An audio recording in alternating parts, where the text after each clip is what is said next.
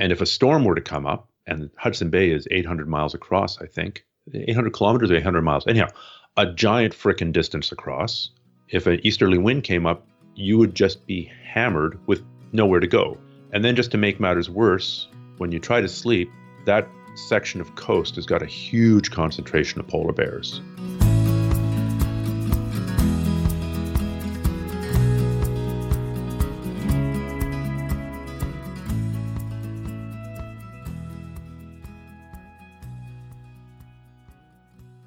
Hey folks, welcome to the Adventure Sports Podcast. I'm your host, Mason. This episode goes back to 2019. We talked to Stefan Kesting, 1,000 miles through the Canadian wilderness. Awesome trip. Stefan's awesome. Great communicator. Very excited to get into this one. And by the way, this is part one of Stefan's story. It was a really long story, and so we had to break it up into two. But this is part one. We're going to play part two next Thursday, so be listening. Or you can just listen to the original episode. That's the whole thing, but you'll have to find it in the archives. Let's go ahead and jump in.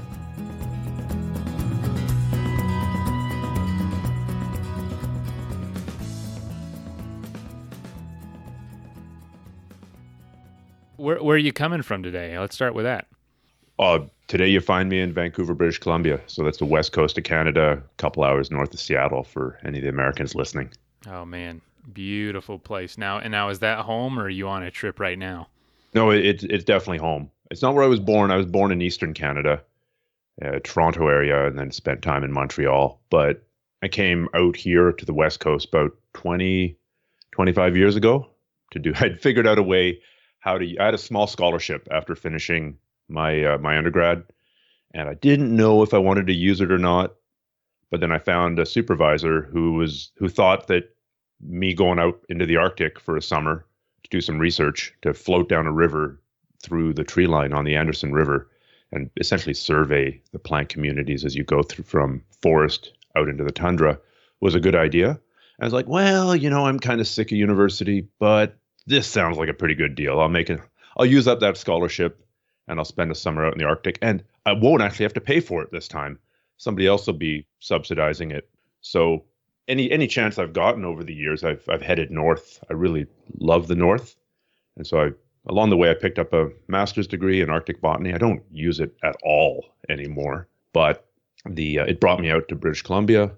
And like so many people who come here, they tend to stay here. That explains in part the insane housing market and why some house that looks like it could be a crack shack and not on the beach and not on a mountain and not with a view is selling for well over $1 million, because everyone wants to live here or everyone wants to be a real estate developer here. Is that kind of a thing in Canada too? I just know here in the States, it's like move out west for adventure. That's the biggest mountains, the biggest landscapes. Does it feel the same way in Canada coming from the east side? Yeah, it is very much so. It's I think the presence of large mountains opens the possibilities up for so many adventure sports. I mean, it's really quite possible to be downhill skiing in the morning, then whitewater kayaking in the afternoon, and then possibly lounging on the beach or kite surfing in the evening. And just the vertical landscape gives you so many options, and especially for the adrenaline sports, adventure sports community. I mean, you name it, just like, I don't know what the equivalent of Vancouver and Whistler would be in the States. Maybe, I don't know, Boulder. Yeah. It's a hub for everything from mountain biking to BMXing to snowboarding to paragliding to, hey, dude, let's use a kiteboarding kite and we'll put it on a unicycle. And then we'll try to do this mountain bike trail, this downhill run on a unicycle with a mountain bike kite, and we'll film a video of it, and it'll get views on YouTube. You definitely get those off-the-wall adventures in any place like British Columbia or like Vancouver. We're in Denver, so we get just all kinds of like publicity stunt style adventures and stuff. But man, you mentioned a master's degree in Arctic botany. I got a degree in biology. I feel like I'm not really using it. That is two different worlds from where you are now in the grappling martial arts. What the heck? How do you get from Arctic botany to basically a professional jiu-jitsu like teacher? Well, it was a lot of struggling. It was a lot of casting about, trying to figure out what I wanted to do when I grew old. And I mean, ever since I was 8 years old, I was absolutely sure. From 8 to 18, I was 100% sure I wanted to be a physicist when I grew up. That was it. Physicist, probably an astrophysicist. And I got to first year university, and I just hated physics. I love reading up. It turned out what I loved about physics was reading about all the cool stuff, but not actually sitting in front of a computer and crunching numbers all day, all night, every day, every week, all year. So that was a really harsh course correction. And throughout that whole time, I had been training in martial arts. And, I thought about running a martial arts school when I got older, and, what was I going to teach and all that kind of stuff, and training really hard and trying to push myself. So I always did those two things in concert. But then when I got to university and started studying physics and realizing that I hated studying physics, that's a crisis of identity. Right? It's tough when you've locked something in as, I am a mountain climber. I am a physicist. I am a whatever. I am a husband. And then you get divorced, or you realize that you hate physics, or, I don't know, you break your legs and you can't climb mountains anymore. That's a really tough transition. So I went through that at age 18 and cast about trying to find something else. And the other thing that I'd really enjoyed doing was spending time in the outdoors. And Ontario, there isn't as much extreme sport. It's similar terrain. I don't know, Minnesota maybe, right? The Boundary Waters canoe area abuts onto the northern part of Ontario. And a lot of Ontario looks like that, the rolling Canadian Shield and little lakes. And Ontario really is the home of canoeing in Canada. And I'd always done that. I'd always enjoyed it. I'd been on some shorter trips, and I cast about, and I figured that biology, which I'd hated in high school, I thought, well, maybe I should give it a try, right?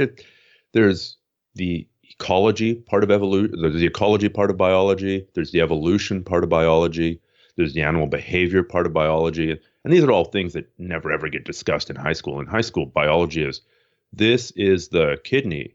The kidney consists of nephrons. Nephrons have 4 parts, or memorizing the Krebs cycle yet again. I mean, you did biology. How many times did you have to suffer through the Krebs cycle? Oh yeah, man, it was ridiculous, and yeah, it was just a totally different world at the university level than the high school level. I will say, kind of just didn't even think about it in high school.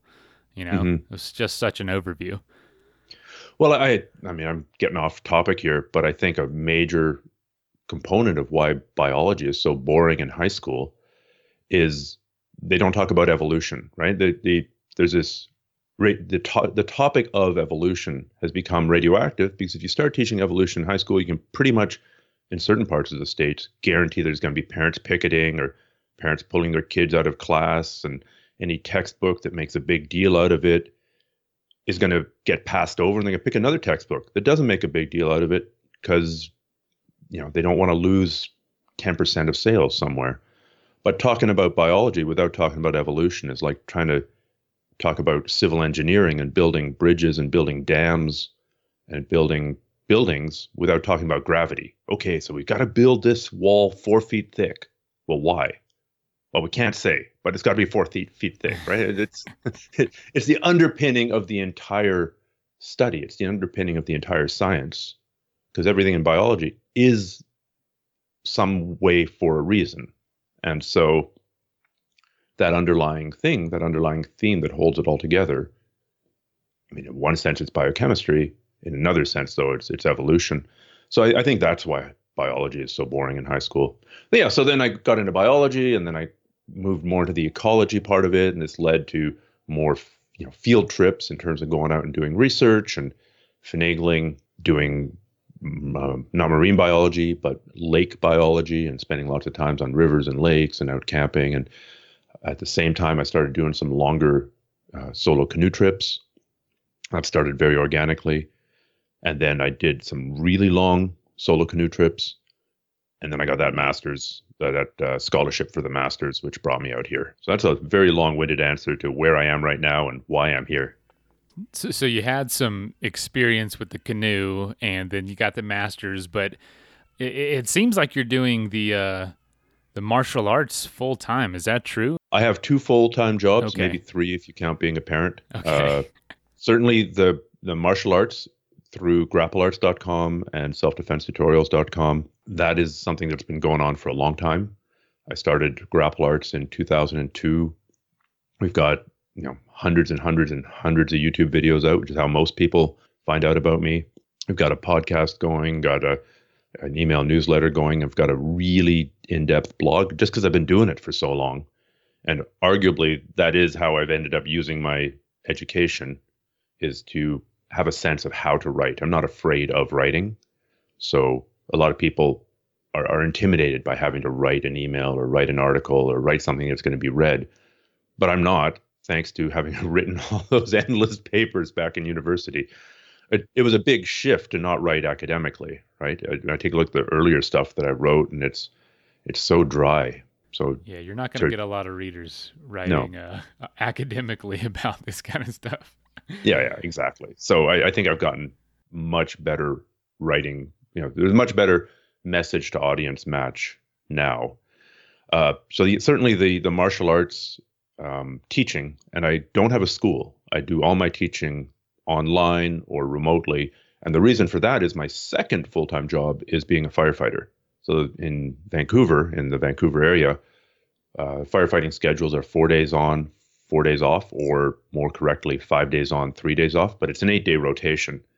And that would make running a school really difficult. I can teach next Tuesday day, but then the following Tuesday, I'd only be able to teach on the nights, and it would have gotten too complicated.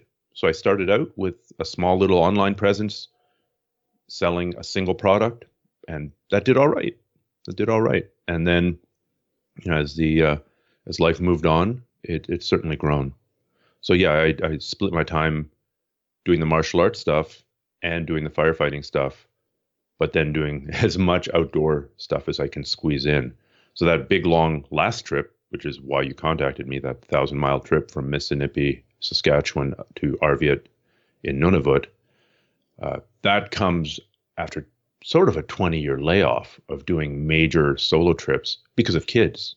Right, the last big trip I did prior to that was a 3-week paddle on the Nahanni, and I want to say in 2003. So it's been a long time. And fortunately, you get older, your body breaks down a little bit, but at least having done it before, it took one big variable out of the equation. And that was the variable of, can I do this mentally? The question was now, can I do it physically? And that's always a valid question. But I remember the first couple long solo trips I did all the preparation. I knew I had the physical skills. I knew I could light fires. I knew I could paddle whitewater. I knew I could portage and set up a tent in the driving rain. But there was always that niggling fear in the back of my mind. What if big, tough outdoor guy goes outside and is on week 2 of his 8-week trip and he feels lonely and he wants to talk to people, and that was what I was concerned about. And fortunately, that didn't happen. So at least I knew that. That was one big question mark that I didn't have to worry about on this last trip. Now you mentioned, 1,000 miles canoeing trip after almost being essentially off of big trips for 20 years. Do you wish you would have sprinkled some in there more, or was this just the way life worked out? And it's just completely impossible when you've got a couple young kids and you're homeschooling them, and then you go through a divorce. Oh, hey, honey, sorry, we're going through a bitter divorce battle right now, but would you mind taking the kids for 2 months while I go off and pursue this adventure? It's just not going to fly. No, it's not going to fly at all. On my Instagram, I actually posted about this because my one indulgence on this last trip was that I was uploading pictures and kind of a travel diary to Instagram, which then went to my blog as well. And, I didn't bring any books. I didn't bring any fishing gear, despite it being amazing fishing. I didn't bring any movies on my iPhone. I didn't bring anything. But I did sort of blog and I did upload photos. And on one of the ones that I couldn't see the responses that I was getting from out in the bush because it was all one-way data transmission from using a very small satellite dish because you're super way beyond cell phone range. Oh yeah. You're way outside of Wi-Fi, and there's there's not even skip the dishes. There's no nothing. And but one of the posts that I did really well, I talked about how this really was 20 years in the making.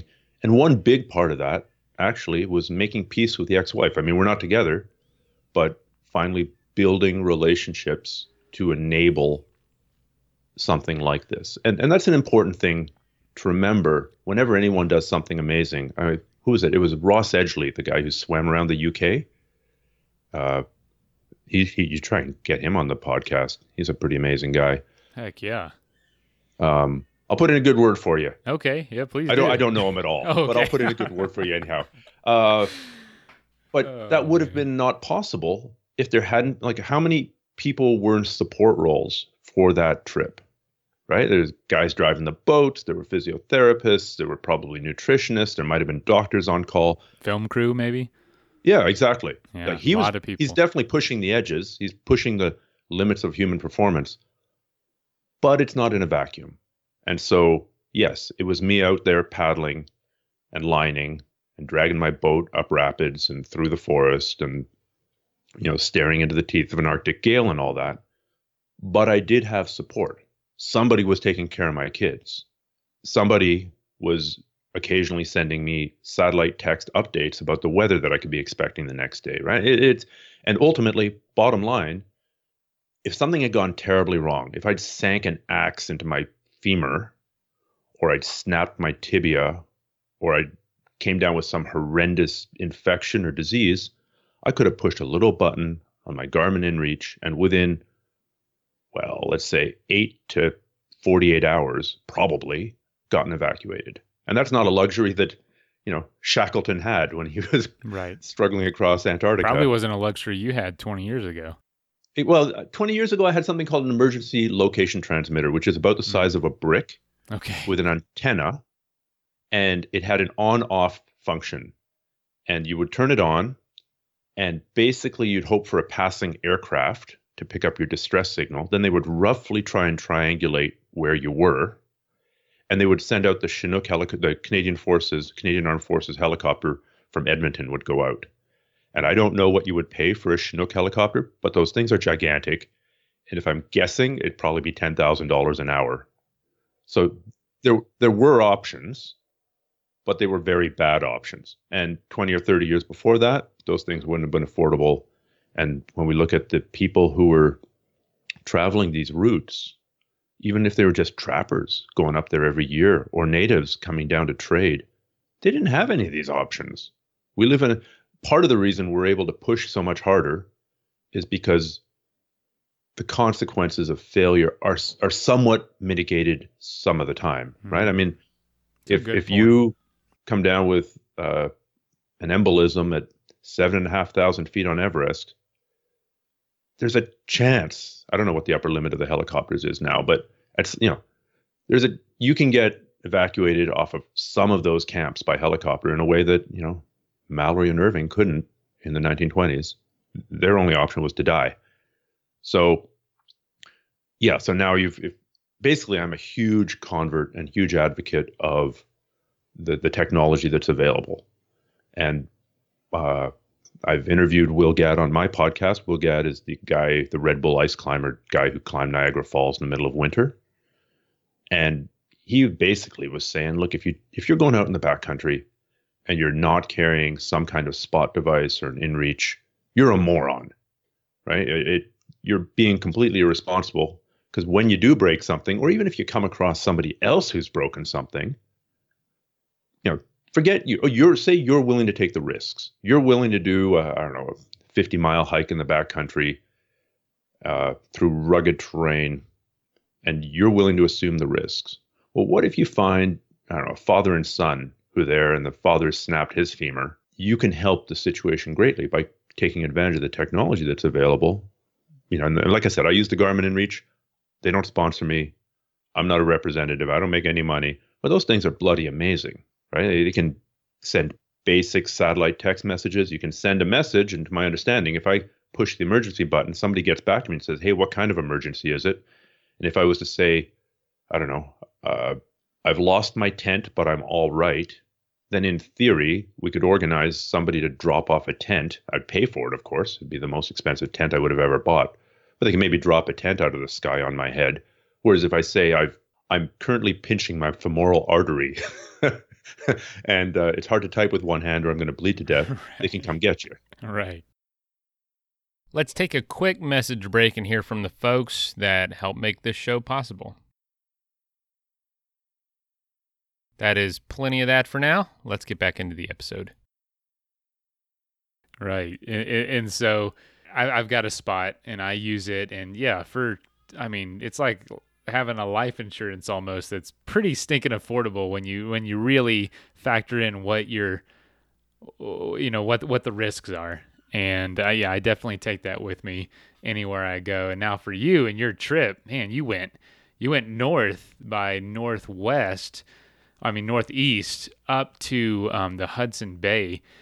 And when you look at, you said a word before that called Mississippi. And when I first looked that up, I'm like, Mississippi? No, that's not it. I'm like, that's we're not mispronouncing that. Mississippi. And when you look that up on a map, it looks like just an arbitrary point. And honestly, this entire checkerboard of lakes and kind of scrubby forests, how the heck did you choose that as a starting point? And where do you go? Is that part of something? It just looks like one of the blue spots on its giant, like I said, checkerboard of lakes. Well, that's the amazing thing about the Canadian Shield, which, like I talked about earlier, covers parts of Minnesota, lots of Ontario, lots of Manitoba, and parts of northern Saskatchewan. Saskatchewan, if anyone has ever driven through Saskatchewan, they've driven through the prairies. So it's flat as a pancake. It just, the sky is beautiful, but the biggest hill out there, might be 10 feet high. Yeah.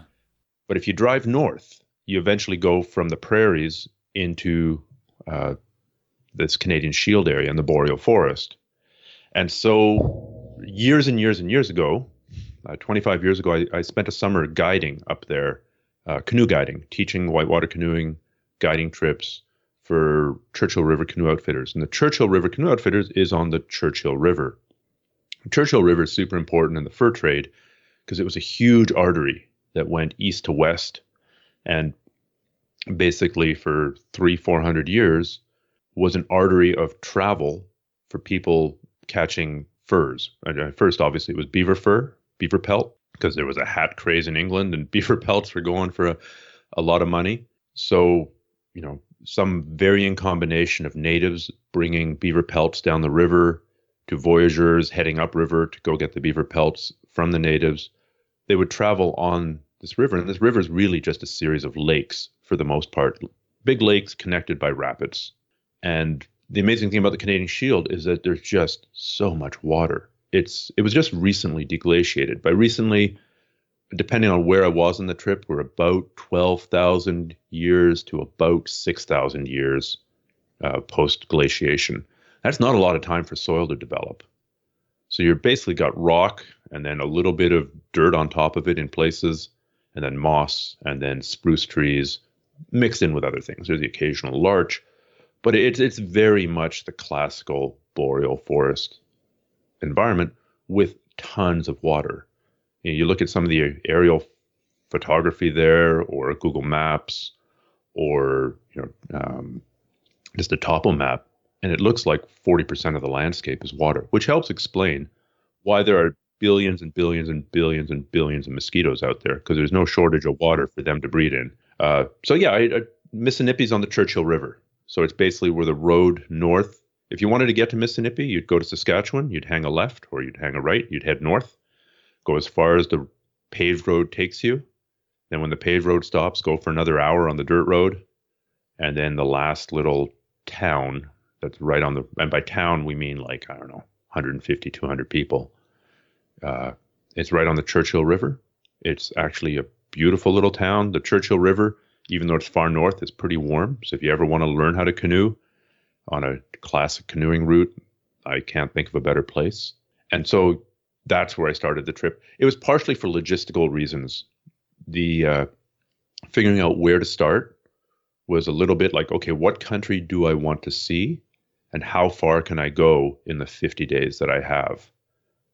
And because I had 50 days, which was also sort of the upper limit of food that I could carry in my boat, because I wanted this, for some strange masochistic reason, wanted it to be completely self-supporting. And so that meant you're becoming constrained by the amount of food. And twice in my life, I pulled out of a town with 50 days of food, and that's a lot of weight to be carrying in a boat. How much is that? I mean, what is that? Can you visualize how big is that? Because that's I didn't. I was going to ask you that. How much food did you carry? If you resupply, but you answered my question, and that's crazy. Well, you know those big waterproof packs, like they're basically the big rubber bags with the roll down tops yes. and then straps. Mm-hmm. The better part of 2 of those. Oh wow! So really heavy. I would say 50 days of food. I'm probably carrying 4,000 calories a day. So that's, if that was completely dry, that would be 2.5 pounds of food a day. But of course, it's not completely dry. So I'd say somewhere in the vicinity of 3-4 pounds a day. My goodness. So let's go with 4 pounds by the time you add in fuel. Yeah, it's a couple 100 pounds of food. No kidding. That's another person. Which is one thing when it's in a boat. It's quite another when you're trying to get it across a portage that has, not been traveled in for 50 years, and there's been numerous forest fires go through and just lay waste to it. Now you're climbing over trees or even just windfall areas where in recent years there have been a lot of extreme wind events in that part of the world. Basically, it's like a tornado, except it goes sideways and mows down all the trees. So you'll come to areas where it looks like a giant bulldozer or an army of bulldozers has driven along and flattened a bunch of trees. And what it is supposedly is one of these sideways tornadoes. So portaging through that is a lot of fun. And by fun, I mean, I'd rather gouge my eyes out with a blunt spoon than do it again. Yeah, that's beyond type. That's like type 3 fun. It's not, you just bypass type 2. My goodness, man. So, you obviously prepare pretty well for this. You're in good shape. Logistically, I can imagine how just crazy this must have been to figure out. But I'd love to talk about, and I know a little bit because I researched your trip and just figuring out where to go and the amount of maps you had. What was the experience like? Were things going to plan, say 2-3 weeks in, or were you already facing a lot of obstacles early on? There were a lot of obstacles right from the beginning, and part of those were self-created. Okay. Part of it in the sense that this would have been a lovely 2-month trip, right? If I'd had 2 months, if I'd had 8 or 9 weeks, I could have taken the occasional day off. I could have, I'm feeling a bit sore today. Maybe I'll just make this a 4-hour day. Oh, that's a lovely island. I should camp there. Maybe do some fishing, although I don't really understand the lure of fishing unless it's to eat. But grayling is delicious. Why don't we catch some grayling this afternoon? Why don't we hike up on that esker and have a look around and see what kind of animal tracks we can find? Maybe we can find a wolf den or something. But it wasn't. I'd really picked sort of the maximum distance that I could reasonably go. And I finished it, so I succeeded. But I didn't know that I would be able to succeed. So I was pushing myself right off the jump pretty much as hard as I could. And my physical conditioning, I'll say my logistics were excellent. I pretty much nailed the preparation. And for anyone planning a long trip like this, or any large anything, you can't underestimate the role that logistics plays. Logistics is king. It is. If you don't, for example, how much fuel do you bring? Given that each extra ounce of fuel is going to slow you down, how much fuel do you bring? Well, the answer actually is 0.1 liter per person per day. Gives you a margin, but in retrospect, I could have gotten by with less because I wasn't having a warm breakfast. I wasn't making tea. I wasn't making coffee. I wasn't making soup. Most evenings, I would boil some water and have a hot dinner. So I probably actually could have gotten away with less. So, but I had a margin there. The logistics of connecting this river to that river, where do I get resupply? Do I get resupply? if things go completely sideways, let me make a list of every bush plane company within 1,000 miles and helicopter company, and then get their cell phone numbers so that I can text or call people to get me the hell out of there if something goes catastrophically wrong. That's an afternoon right there. I was an afternoon on the phone, talking to different companies, finding out what kind of planes they have. Boy, they only have Twin Otters. That's going to be a really expensive evacuation for one person. Oh, these people here have got Cessnas, but they don't do external loads. So if I get evacuated by them, I've got to be willing to leave the boat behind in the bush, right? And then documenting all this. There's an afternoon. And that's just one of many, many, many logistical tasks that you have to do. Actually, what I did, and I cribbed this again from Will Gadd, was a spreadsheet. So I had a spreadsheet, and one of them was transportation. How do I get my gear up north? How do I get it back south? How do I ship it with this company? How do I ship it with that company? Another tab would be about food. What food do I want? How many calories per item of food? Another was about the medical kit. What am I going to carry? Everything you carry is extra weight. It's actually funny when I started talking about this. You can really tell my audience is sort of the martial arts audience.